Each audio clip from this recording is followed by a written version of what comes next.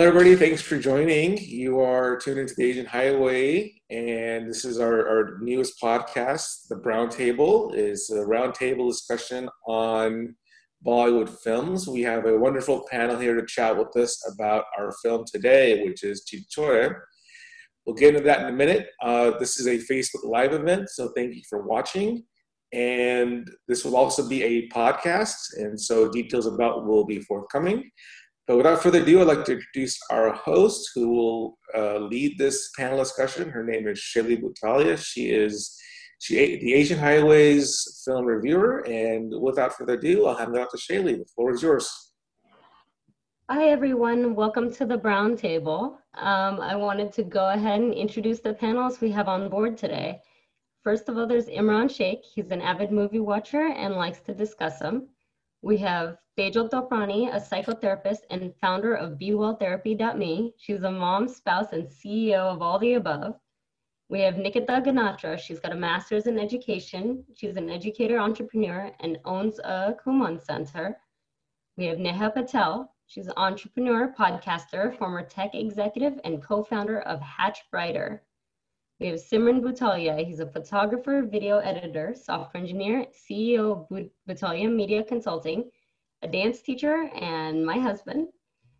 We have Parimal Rohit, a journalist, editor, and video content producer who serves as the managing editor of The Log, a CEO and publisher of Asian Highway, and is a longtime lead reporter of India West.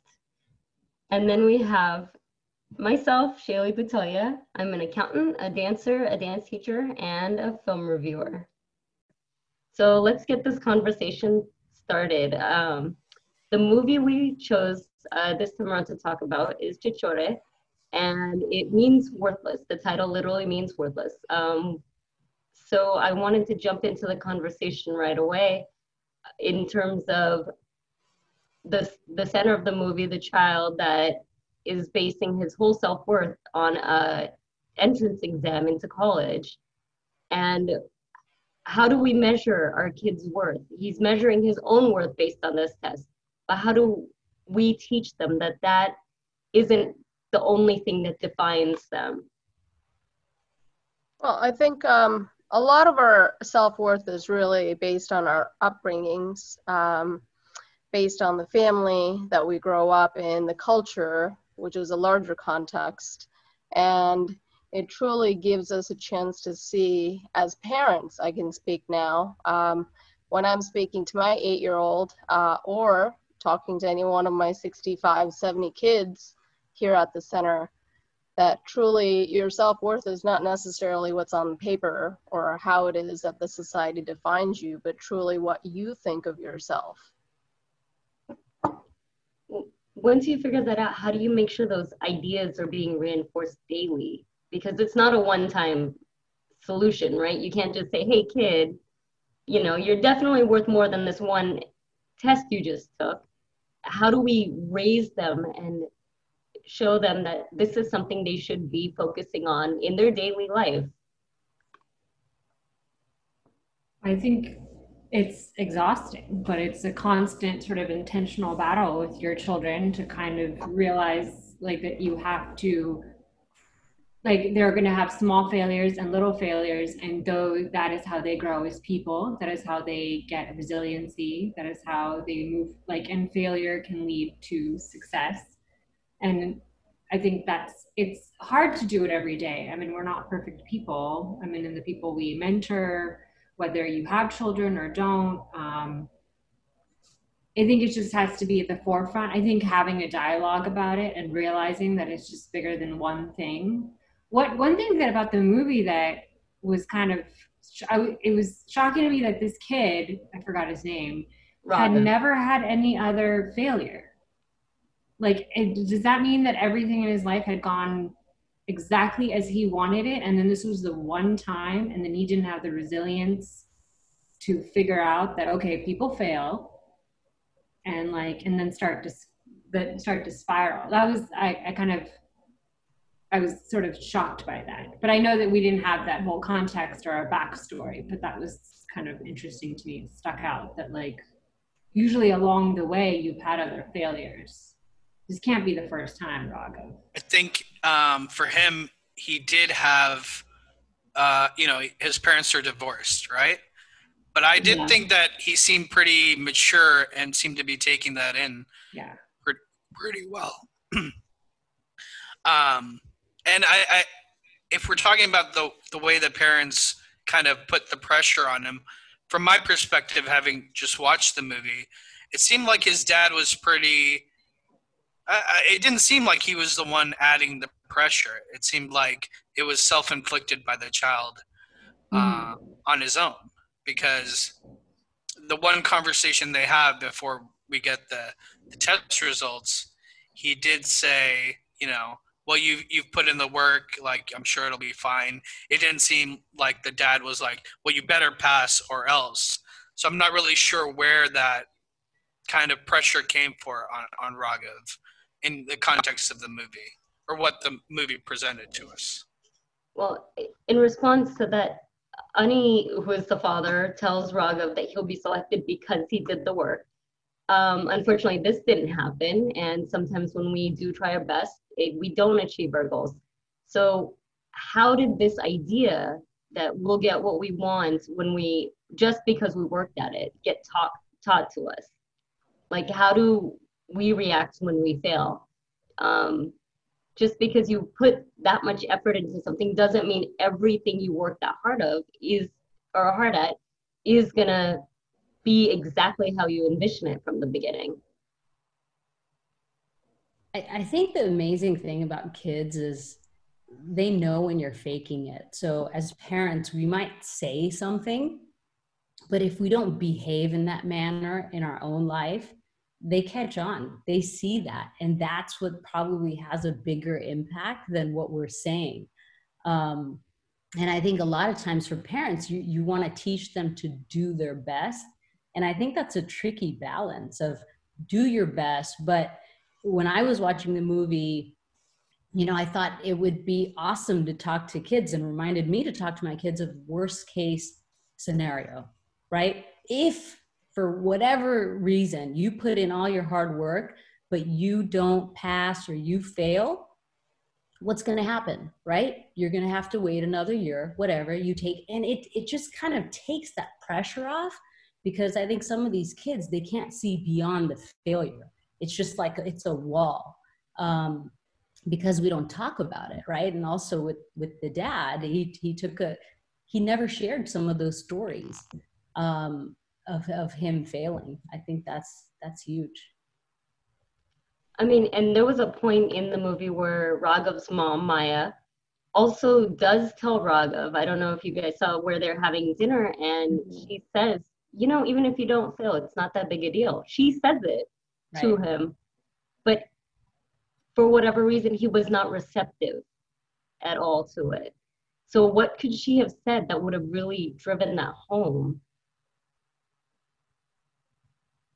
I think the conversations that we have with our kids as they're growing up, it's very easy for your kids to look at what you're capable of doing, what it is that you are doing, and that is a reality.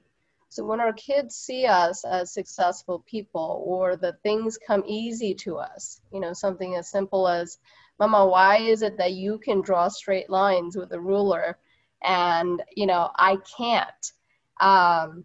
And that generates a conversation of, it's hours and hours of practice, and it's okay if you don't make the straight line the first time or the second time or the third time.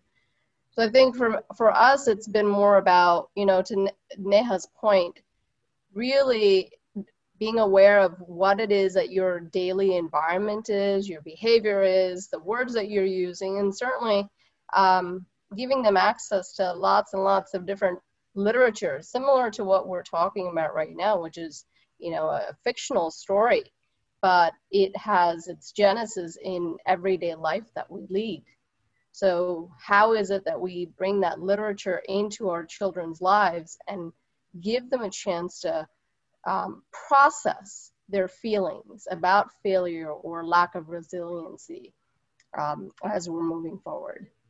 I think it's also, if you let them see you fail as a parent helps a lot too. I remember specifically, I play a lot of basketball. I play in a league. Manav and Raina, my children came to watch me play, and it was a tough game. We were really close, and we played a really good game, and I lost. And they came up to me, "Daddy, you lost." But I'm like, "Did you see how hard we play?" And then they kind of got the sense of, okay, it's about trying. It's okay to fail. It's to get there. So the more you engage them in your lives, and it's okay to fail as a parent, they kind of receive that as well as a real life experience too. And I want to add to that also, and Nikita, kind of taking on your point of, I think context matters too, because I go through this with my niece. She's 7. Last year we were on a vacation and we're in Vancouver, and we went to lunch with a friend of mine. So my niece are hanging out with us, and my friend is an artist, and my niece loves to draw. And she was drawing something at lunch, and she felt like she wasn't good enough. And because in her context, she thinks, "Oh, I'm just a kid. What do I know?" And this is literally her thought. And my friend and I had to tell my niece, like, "Well, look, these things take time. Just because you're here in one place doesn't mean you can't get to another place down the line." And my friend was like, "Look, I'm an artist too. When I first started, I wasn't that good. I was kind of rough and sketchy in the way I put things, but I practiced. I put in the time, and it took me a while. But I eventually got to a spot where my art was where I wanted it to be. But it takes time, and I think sometimes that's also not, that needs to be related as well, that you can't get from 0 to 100 right away. It takes time to get to certain, and teaching patience and practice and letting the process play out. That, just because you might have a loss of a battle doesn't mean you lose the war, to use that analogy. So keep going and keep, I think, encouraging kids to keep growing and keep working through challenges, and not always comparing yourself to another person, because you don't always know where other people are in their process. Just worry about your process and build and build and build, and do it patiently. Work hard, work smart, long, and eventually it comes together. So we're Indian. We got to do it now. Actually, Rachel Hollis has a quote that I like a lot. That's, "Don't compare your beginning to my middle." Right. And I think that's also important. Yeah, I'm taking a similar approach with our children too. Like, I don't overindulge them with technology, but I do have them play games on the iPad that are a little bit more difficult and more puzzle games that are more advanced. So instead of, she's 6, I'm letting her play with 8-year-old puzzle games. I'm monitoring it, but when she doesn't pass a level, she gets really upset. And that's actually really good, because I want her to process her feelings. I want her to sleep it off, come back in the morning. So I'm teaching her those kind of things. And it's been really productive, actually.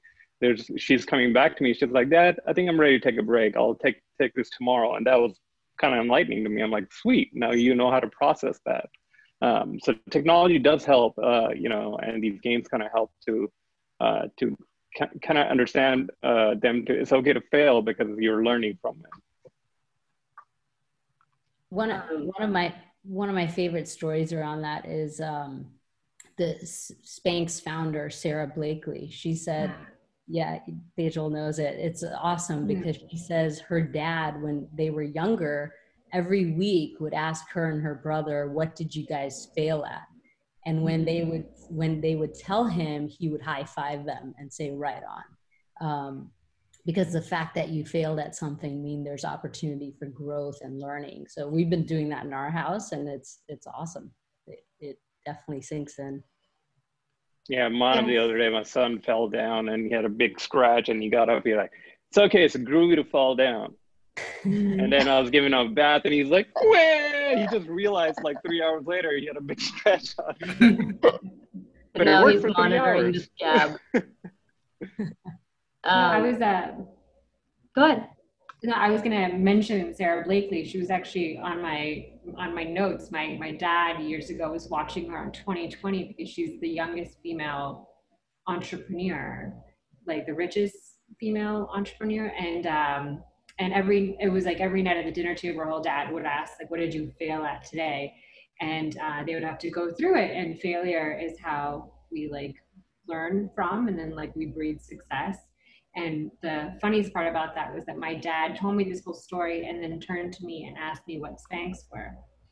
And I was all like, so he got the great part of the story, which is failing can lead to success, that we learn from our mistakes. But he missed the part about what Spanx actually was. So that was kind of funny. I'm kind of curious. Why is it that failure isn't talked about more in terms of a learning process? Because I know for me, the things I'm doing now is a direct result of a bunch of failures. I mean, we're talking about failure after failure after failure for like a 5 or 6 year stretch, which have now turned into lessons for me that I've been implementing in my own endeavors. And those are lessons I learned on my own. I mean, no one told me how to learn from my failures, and I don't know if that was just a me thing or if that's a common thing. But if it is common, why aren't we as in general having more conversations about how to use experiences, good or bad, to make ourselves better? What is the disconnect that exists, if at all? I think as parents, we really want our kids to feel good, right? So when we're raising them, you're often looking at what are those small little milestones that you can really just celebrate so that you can keep that positive reinforcement going, and that success breeds success. That idea really is something that we ingrain in our children early on.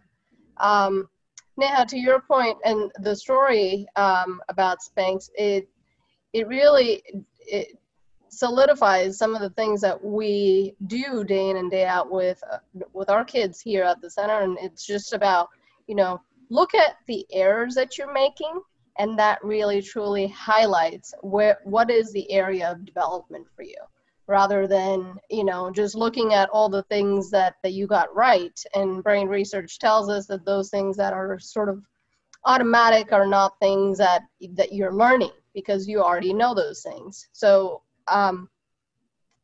while it would serve us so much more to highlight the failures, it doesn't breed a good positive feeling.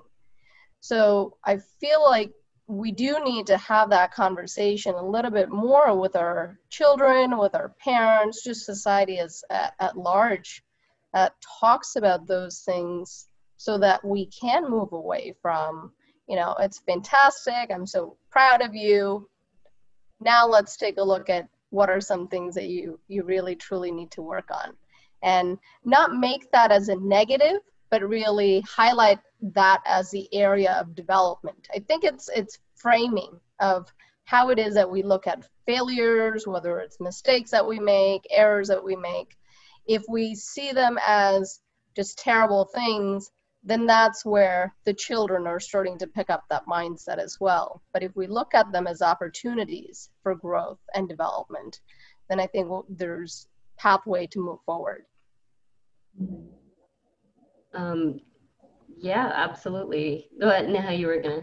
Yeah, I was just gonna say, I think a big thing is parents, for a second, you do have to reflect back on your own relationship with failure.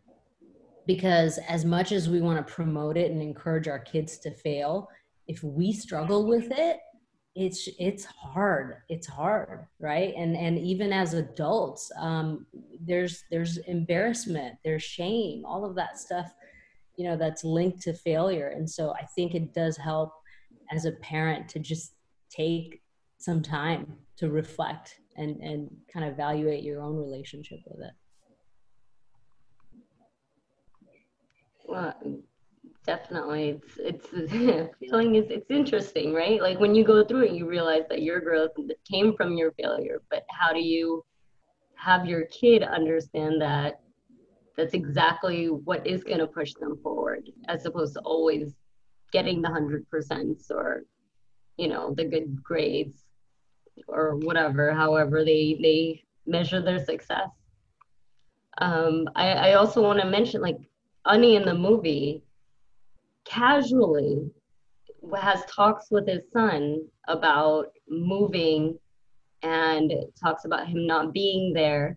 So he assumes that his son will succeed. So how does that ingrain into Raghav's head, where now he's internalized this, I have to pass this test? Well, it felt like Raghav already had like anxiety.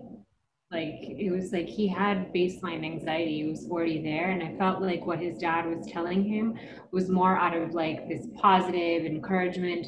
There was no malintent in it. He wasn't, as like Imran was saying earlier, or like, oh, you have to get it or else like that's it. Like, you know, it wasn't like threatening. He could tell that his son was distressed. He was obviously very stressed out about whether he was going to get in or not. So he was trying to say something encouraging. And like, when you go to the hostel, I'll miss you, or we should hang out before you, you know, with that bottle of alcohol that he had. They're like, you know, father-son bonding that they were going to have when he got in. Like, it didn't feel like it was to be negative or to like add to the stress. It felt more like, okay, my son's, I don't want, like, as what Nikita was saying earlier, was like, I don't want him to feel this way. What can I You say could to also make him wait feel it. better? I think you could have waited, you know, like at least let him get the test result back and then bring the bottle out and done all that. I think a little bit of like, you know, I'm looking forward to seeing your result would have been a better message than, you know, like, I want you to have a drink with me when you get the results. You know, that's already like putting these expectations in him. No, I was just going to add to that there's a subtle pressure.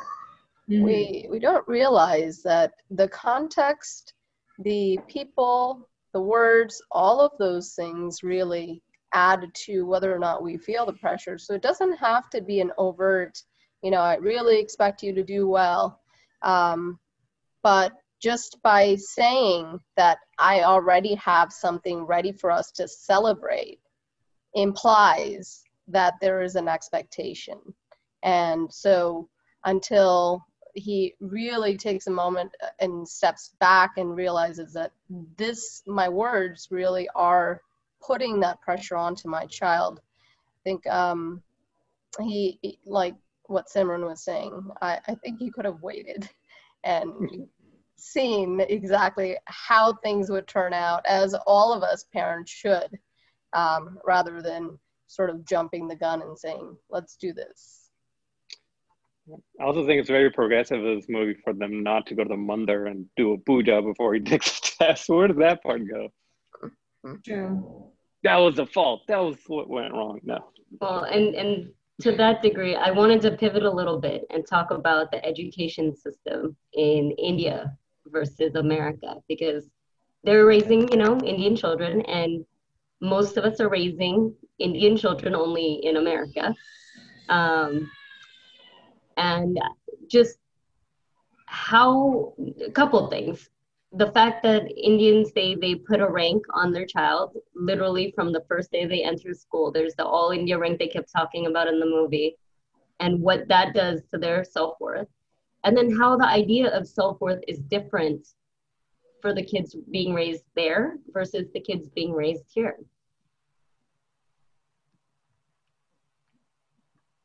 So I just haven't understood the ranking system. I just don't get it. Like, what did that number do to you as an Indian? Like, you know, I'm number one. Okay. Like, you still got to get the job with the other guy. Like, I never understand why Indians value that number so much. And the problem is when you're younger, I went to school in India from age 10 to 18. And so I was that ranking system. I was a part of that, and you get sucked into it.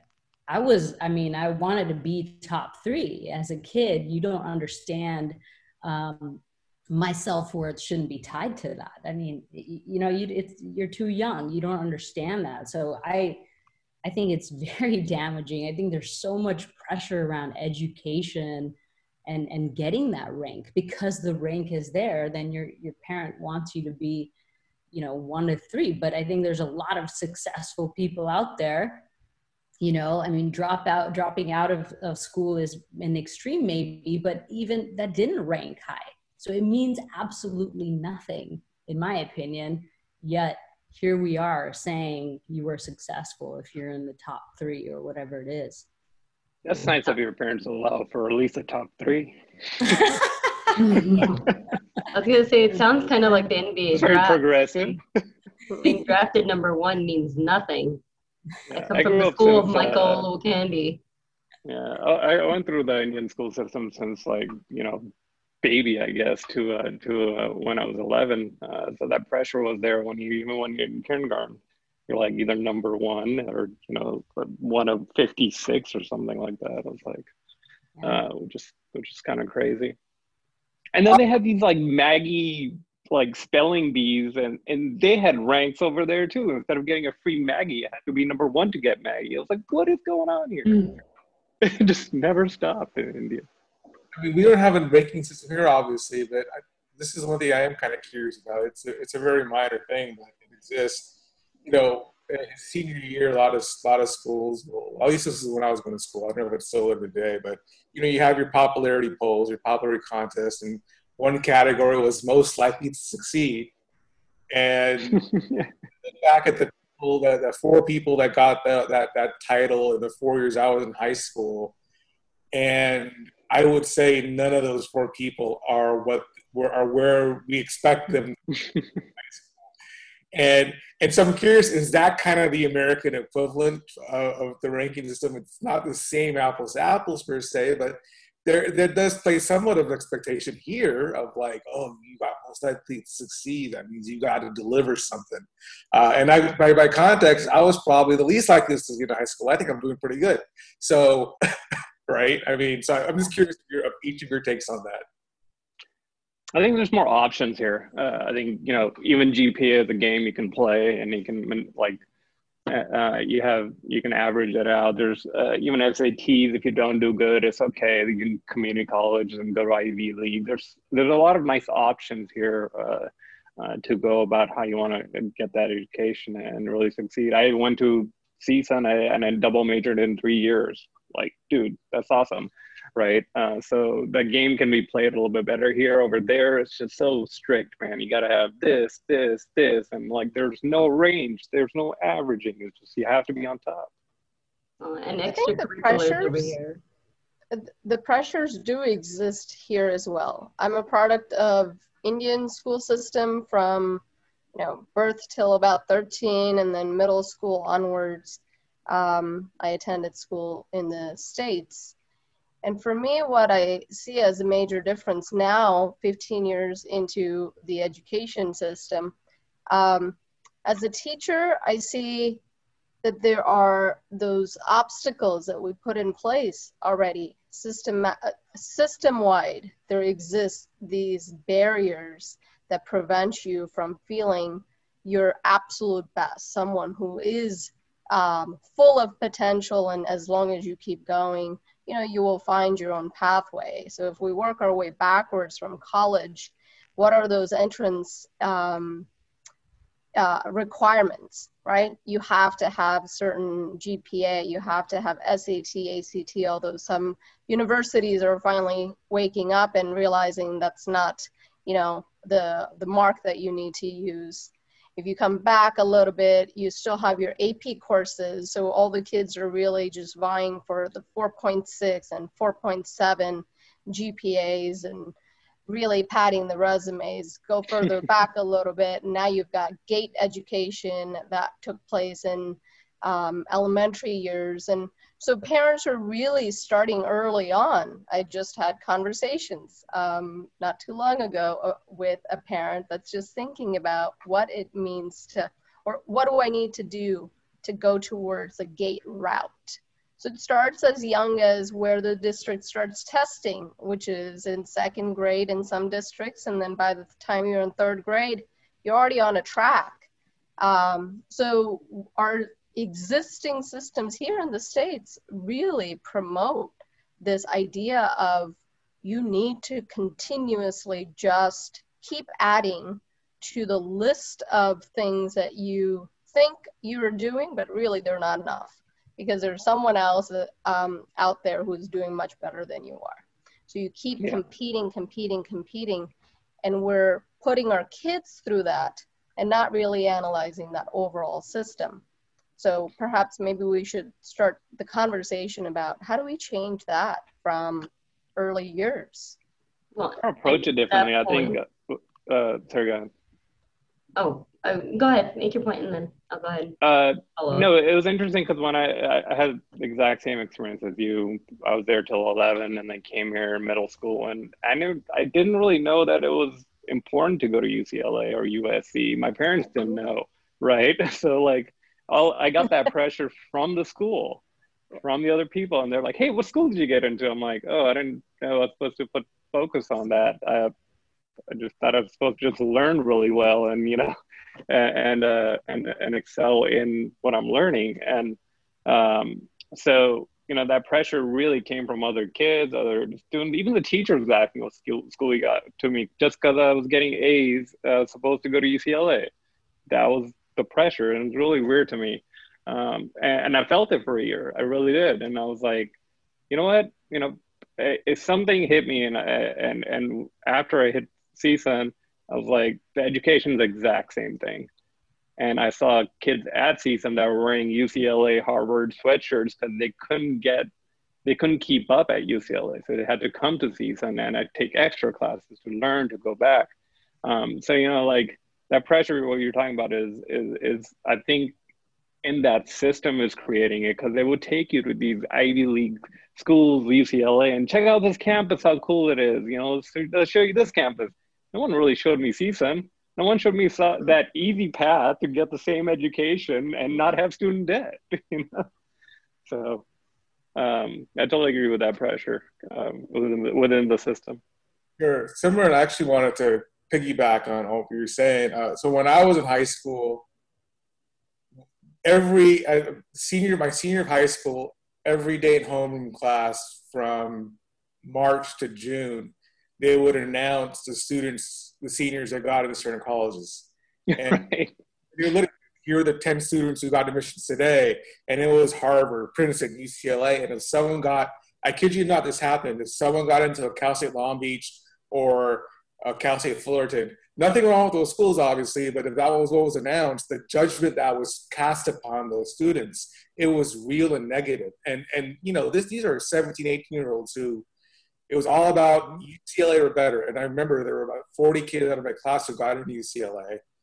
I went to community college for 2 years, and when I met up in junior year at UCLA with all those students from my class, they were shocked, like, literally, what the F is he doing here? Because I was joking in high school, and all of a sudden, here I am at UCLA with them. They're like, what? They couldn't fathom that because they were so ingrained with this thought of like, of kind of a form of elitism, for lack of a better word, I guess. You're a lower caste, bro. Right? Mm-hmm. But so even though there might be more options for us here, that doesn't mean that judgments aren't being made, especially a lot of kids who weren't, especially in the 90s, I think, who weren't taught to be more open and accepting of people's experiences in life. Just because you didn't go to UCLA right away or better doesn't mean your worth is, or your value is higher or lower. You know, you are. And that's what's not taught. Yeah. People don't talk about it. I mean, it's cool to go to UCLA. I love that school. I love Berkeley. I love the campus. All this is cool, but your life doesn't stop if you don't end up going there, right? It's just 4 years of coolness, but there's 20 to 50 years of other stuff you have to handle in life. Yeah. That's more important. I don't know about everybody else here, but I can speak for myself. There is absolutely nothing I use from my UC education in my work today. I don't use anything I learned in school. It's all things I've learned from 23 afterwards. Yeah, the cool thing, you know, Google and some of these big companies now, they're not requiring degrees. And it doesn't mean our kids shouldn't go to college, right? That's fine. But I love that there's that change happening where it's more than that, right? Emotional intelligence, all that kind of stuff. Now they're valuing some of that. And when these corporate companies, because the end goal for parents is to get their kids, you know, good GPA, good college, and then that first job. And so when these companies are coming and saying, hey, that's not everything, I just wonder if there will be that trickle down effect eventually that kind of helps break the system up, because you're right. I mean, you guys bring a great point up of it's all around us. So we really have to have that conversation at home with our kids, so they know they're going to face it, but they don't take it to heart, or you know, it doesn't damage their self-worth. Let's go back to the movie. I actually had a question there. This is quite a big pivot actually from our conversation about children and self-worth. But it goes to the thought of, and especially in our panel, we have half of us are women here, educated women, and the ratio of men to women in that college was 40-1. They talk about it. Mm-hmm. And obviously it's not because women aren't capable of doing engineering by any degree. But so why aren't there more women engineers? Now, women are clearly getting into other fields. Even I believe amongst the 50% of us right here, I don't think any of us are engineers. Let me know if I'm wrong, but I don't think any of us are engineers. So why aren't there more women engineers? Why wasn't that ratio a little bit more equal? Well, even if it was a little bit more than 40-1, that would have been something, I guess. I was watching a memorial thing on RBG. I tend to flip those, but she went to Cornell, and she said back in the 50s, Cornell was 1 to 4. So it was one woman to every 4 men, and families loved to send their daughters there, because if you didn't find a husband there, then like you were hopeless. Like it was a joke she was making. But it was like 40-1 at these engineering schools. But through my research, I was reading a book called The Female Brain by an MD, PhD a few years back. And she said, women are perfectly capable of becoming engineers. They have to, like, it's not like an intellect brain thing at all. It's the socialization piece that engineering doesn't allow, that women biologically need from a biopsychological perspective. Like, we need more social interaction. We need to speak more. And that is why there are less engineers from that perspective. And then there's people also say it's women are socialized differently. And then there's that idea that boys are better at math and science and that kind of thing. So there's different schools of thought on it, but yeah, no, definitely that could get a lot better. I mean, it has to. The world that. is going that way, so it has to get better. There's no, women have to be programmers. You know, it's the future of technology and the way things are going. You got to know the basics of it. So that, and it's really interesting because I go to a lot of technology conventions, because being a programmer, and yeah, Amazon is the worst convention you have to go to, because it's literally all men and maybe like 3 women there. That's it. And it's like 50,000 men there and it's like 3 women.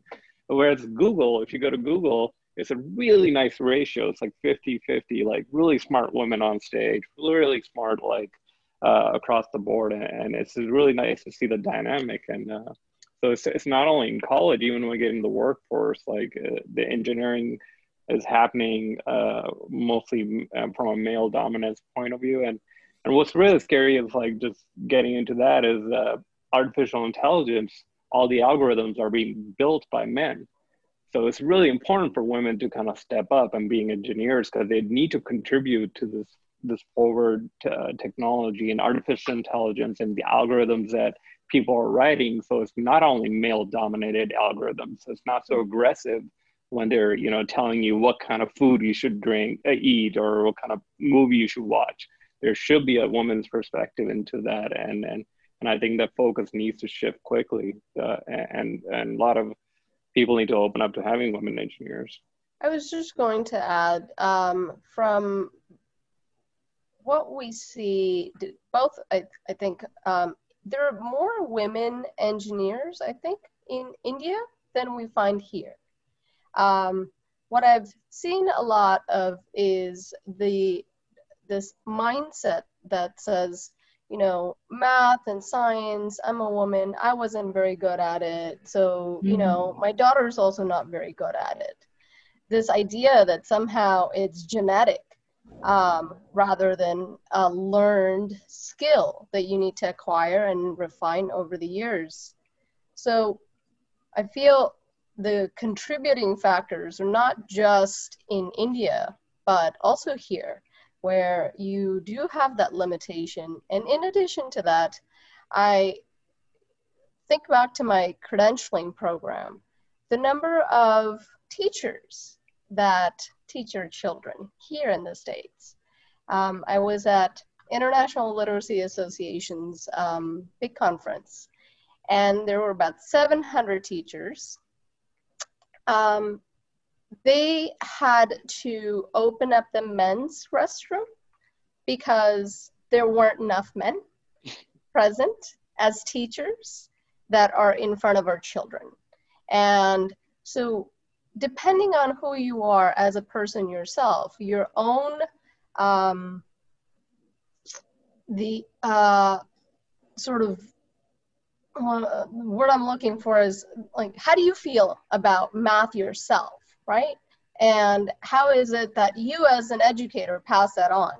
So many of our elementary educators, if they don't find that math is one of interest, two, that it's learned or not learned, and how it is that they're bringing their own personal biases to the classrooms. I think that plays a big role in whether or not we're going to see more women in STEM fields with science, technology, engineering, mathematics, and whether or not we are going to have more girls feeling that they're capable of making those choices for themselves, which then I think down the road will inform the algorithms that are, you know, really driving a lot of our personal interaction as well as behavior, as it's indicated in the social dilemma. I don't know if you were referring to that. Simran, did you get a chance to watch it? Maybe that's No, I did, another but I've been type. feeling this for a couple of years now. Like, you know, just I'm programming AI algorithms, and my peers that I'm working with are all men. They're like, this is what it should do. And like being a creator myself, like I do pull them back a little bit. I'm like, that's a little aggressive. And I, you know, having another voice that's not all male dominant voice would be really useful. And, you know, it's really hard to find a women engineers, even from in my own business. I actively look for them, but they're not there. They're not on freelancer sites. They're not easy to get to as well. So I think that needs to change. Yeah, your point about like how the Indian school system doesn't focus on that. 40-1 is just, you know, a clear indication of that. And I think leadership is, and I mean this in all levels, that laws could change with the right leadership, right? I mean, let's put it in the film context, having the right producers and writers and directors who massage these stories in a way that makes it acceptable, and we're celebrating not just one gender but both genders, or people of multiple backgrounds. You know, at an Amazon conference, there needs to be the right leadership, for example, that's not just either dismissing the facts or the ratios, and actually promoting women and saying, hey, look, these are avenues that everybody could pursue. I mean, so I think that's the way to really get to the problem is you need to have proactive people at the top. Mm-hmm. that are mandating that it's not that these ratios are not just unfair, but they're unjust. And I think that's that we have, right? And somebody, women that and girls especially, that can look up to certain people, like, you know, the only people they can look up to is Mark Zuckerberg and Steve Jobs, all white men. Like, come on, dude. Like, there's no other like thing that they can actually say, I want to be that. Like, I want to be that programmer. Like, who do I tell my daughter to look up to as a programmer? Like, don't really know, you know? And that's my point. I believe it's on leadership to put those people, It's like, let's diversify the Yeah. people presented. That way, if a young girl is looking at whatever, they're saying, oh yeah, you know what? I could be like her. I want to be just that or better. And I do believe that has to be presented. You know, when my niece or my goddaughters are looking around the world and saying, who could I model my life after? Who are they looking at? And I'm saying this in all fields, not just tech. And you know, all the films, like you know, any Bollywood film has to celebrate these stories. It can't just be a one-track story. You have to show the right people in place. And so, yes, I totally agree with that. And on that note, like this Bollywood story, they show the ratio 40-1, and then they show these women being constantly bothered and harassed. And that's not exactly a positive note. Like, yes, I'm going into engineering. You know, it portrays, why would I put myself in that situation? Unless they're, I guess, I'm not sure what the right word is. Programmed is probably not the right word, to think that this is a good thing, that these men are all chasing me. In context of the movie, every time, except for with the Sushant, with Ani's character, anytime a guy approached her, she was like, no, bye, not today.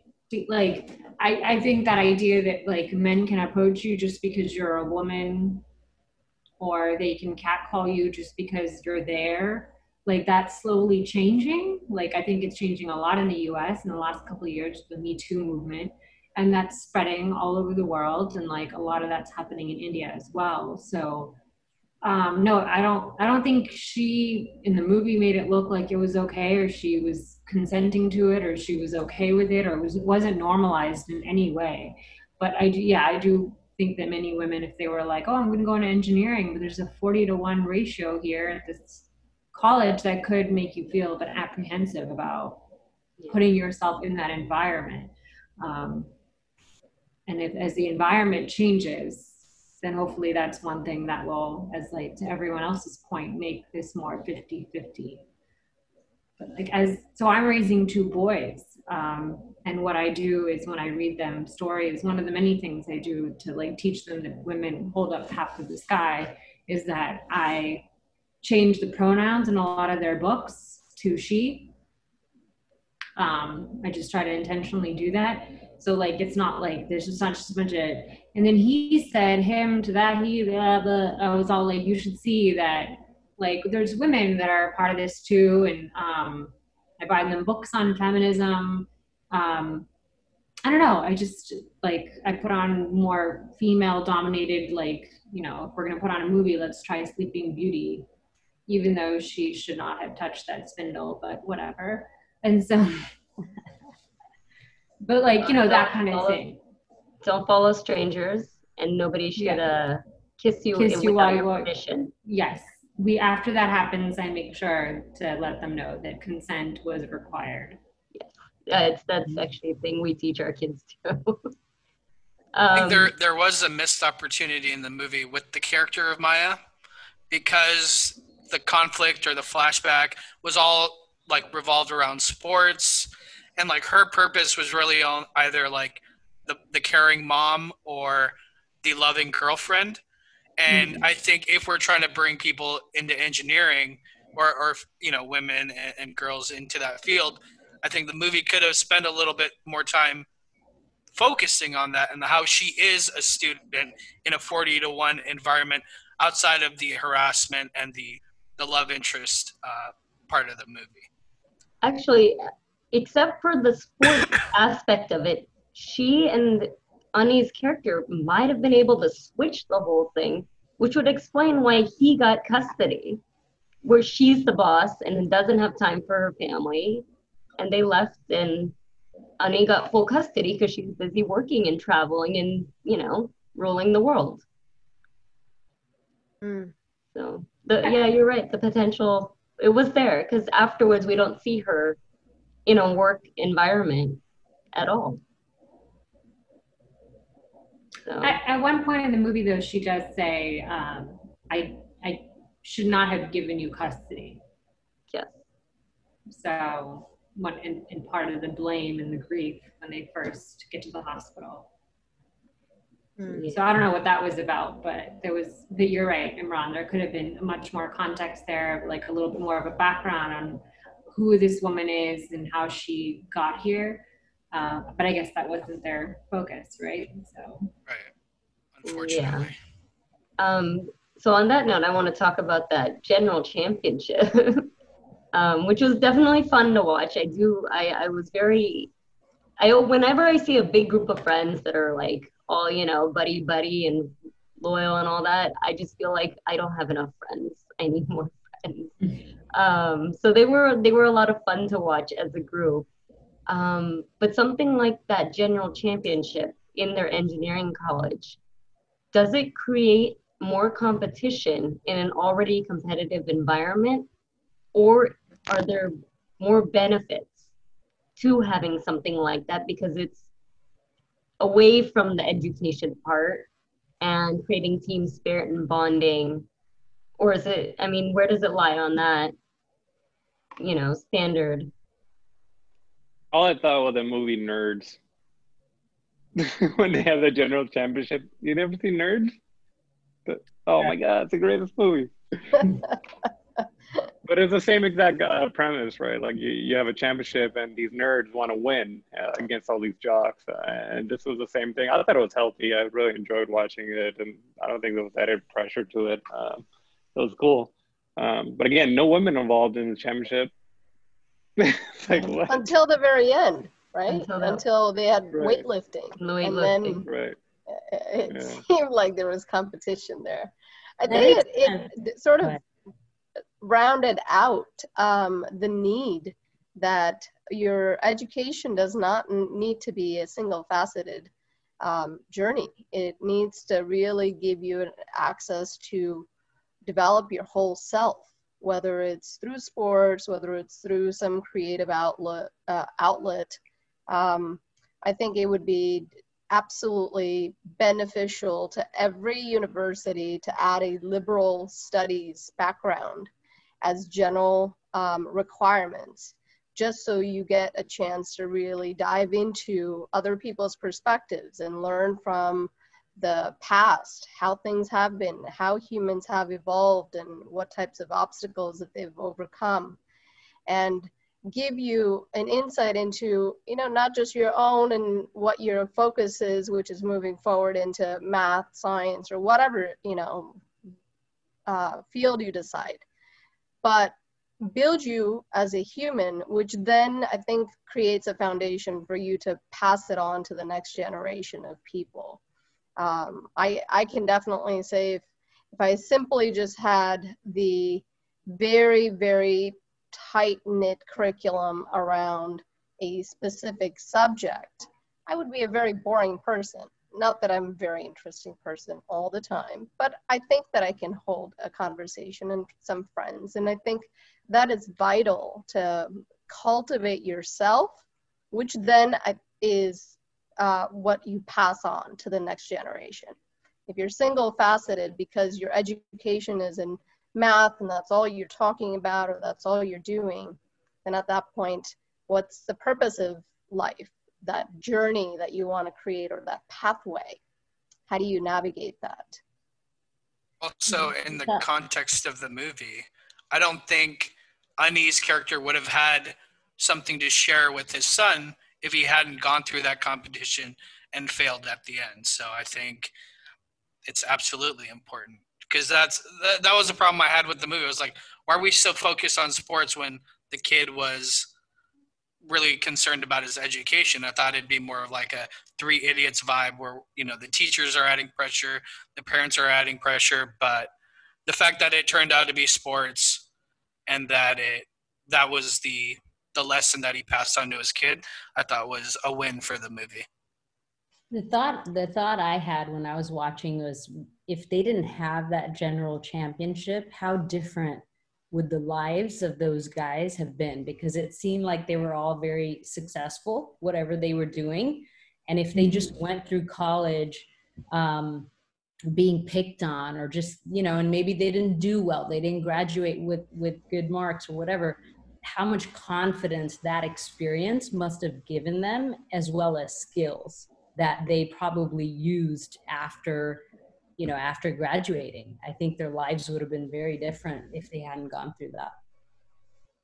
I mean, and on that note, Acid, who stood out to me because his entire anger was based on how his teachers treated him for struggling in engineering school. So where could he, if he didn't have his group of friends, let me put it that way, if he didn't have his group of friends, where would he have ended up? Like, would he have been able to be, quote unquote, and successful? Because we don't know that.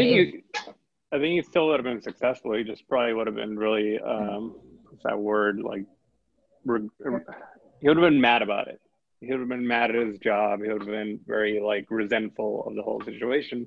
But because he had the Jane Championship, he doesn't care because he had such a fun time, and those fun memories are the ones that come to him. And it's the same with me as well. Like, I've had bad teachers, but being in competitive sports and dancing and things like that, all those bad teachers, I don't even remember them anymore because those memories still are the best ones I remember from my past.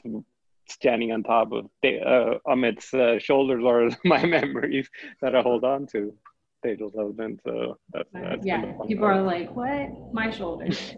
Sometimes when you don't have friends, when you don't have other people to point out the good in you, it's really easy to just be in your little bubble and just think of the negative. So I don't know, actually. I don't know if he would have been successful. I don't know if he would have been able to get out of that negativity. I think the fact that he had such diverse friends and who were uplifting and encouraging probably had a big deal, like played a big role in him getting out of that.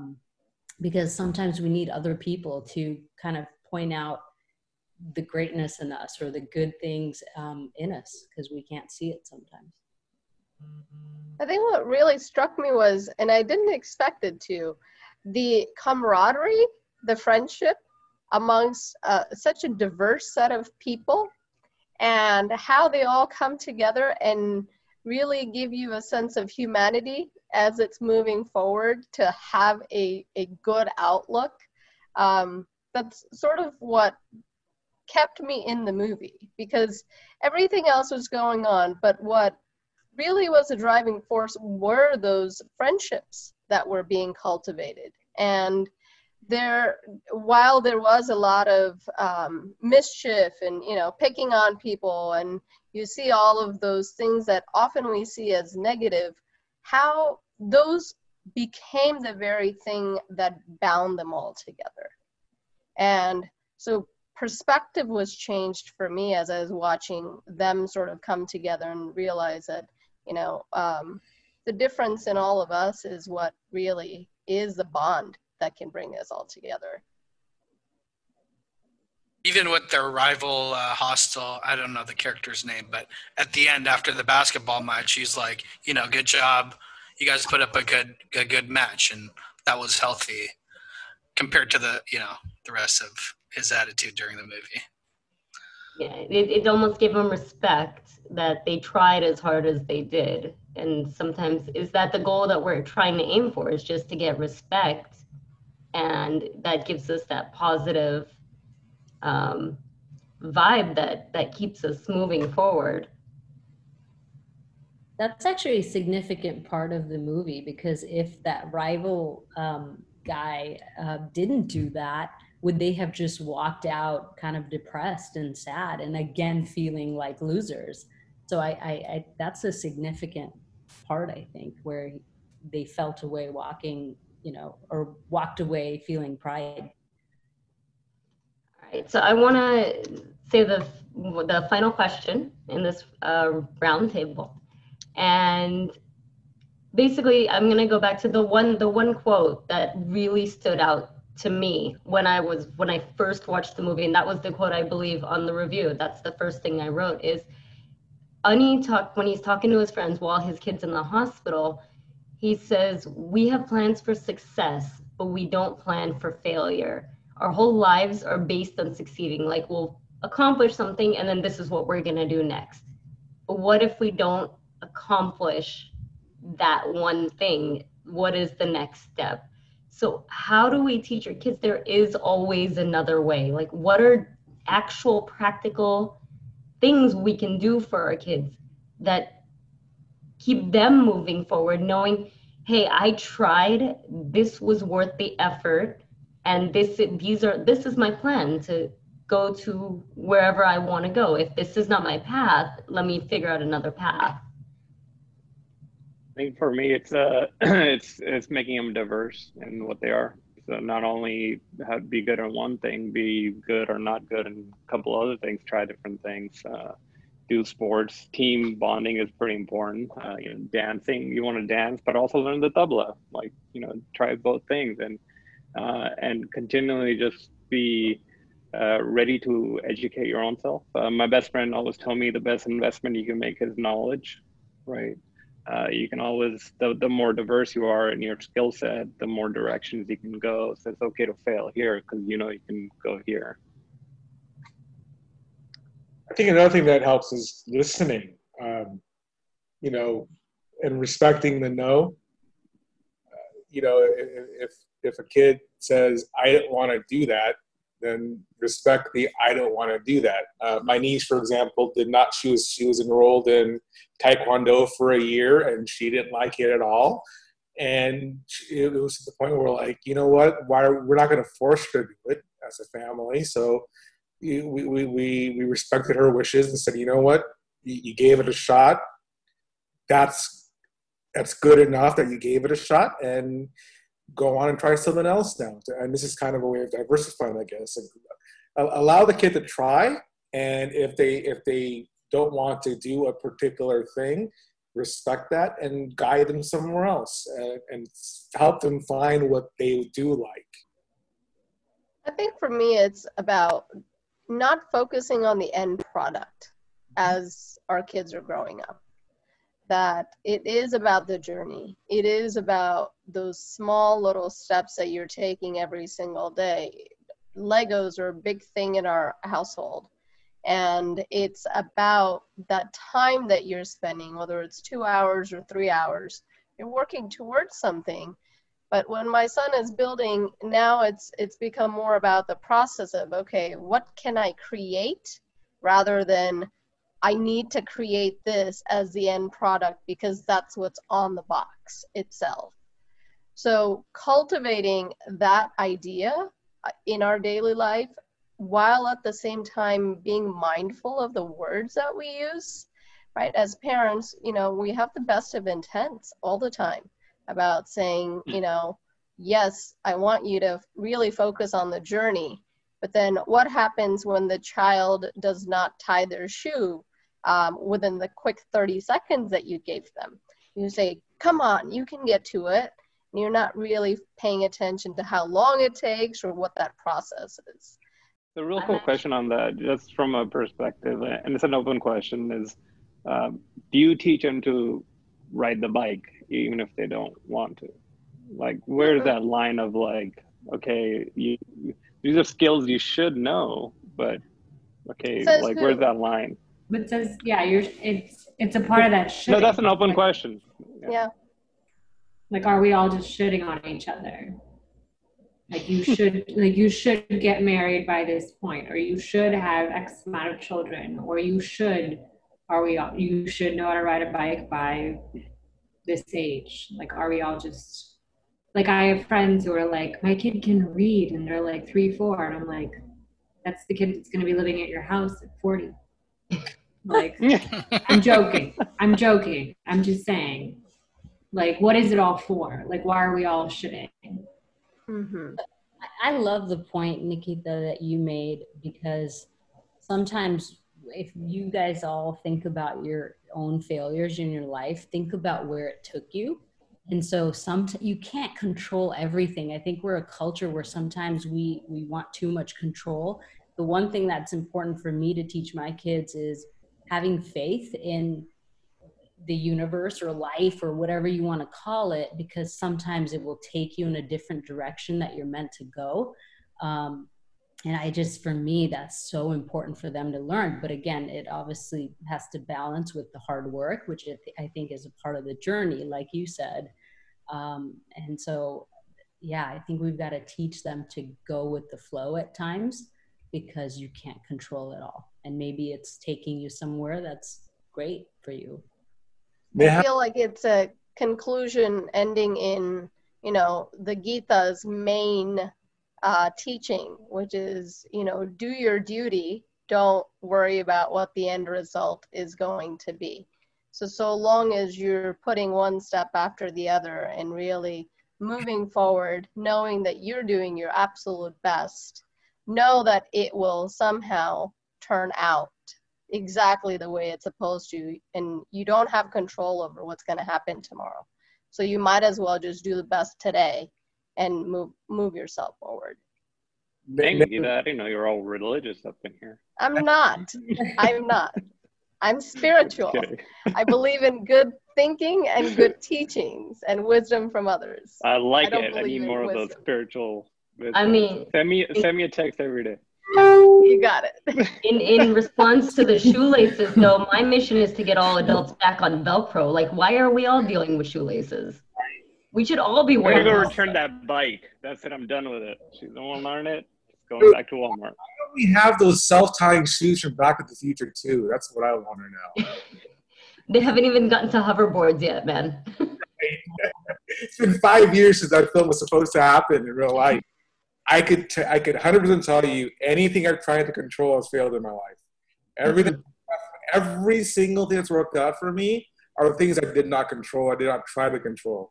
So I 100% believe in letting things happen and develop. You know, all the things I try to control in life, all those things are not in my life anymore. And so I 100% believe in, you know, do what you can, put the best of yourself out there every day, and let the chips fall where they may. Before we go, I gotta say, Shraddha did not look good as an older woman. I was not convinced that she looked like an older woman. He had a teenage son. And Shashan too. I was like, no, this doesn't work. The makeup needs to be way better. I think the acting was good. The acting was good. But yeah, like, the makeup. I mean, you know, like, I don't need to be convinced. I think the acting was enough to sell me on it, like his mannerisms and all that. Yeah. But I mean, like, you look at, you know, Brad Pitt. They made him look old and made him look good, but this was like really weird. Just like a side note from pure that perspective. Bollywood actually has a history of overestimating how you look at certain ages. Veer Zara had a Preeti Zinta and Shah Rukh Khan, and they were supposed to be like 55. And my parents were that age. I'm like, my parents are hobbling around like they can't walk. Like, what is this? And they had Amitabh Bachchan in the previous scene jumping around and dancing. Like, okay, this man is the age they're supposed to be. So they just have a hard time visualizing. Yeah, that's all I was getting at. I think Bollywood needs to fix that part of it.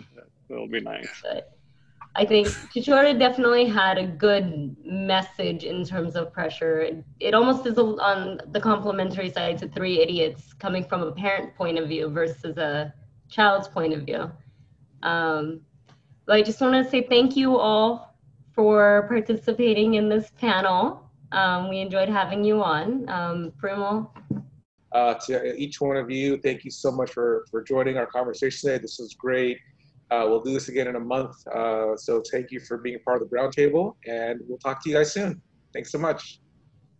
Thank you. Thank you. Bye.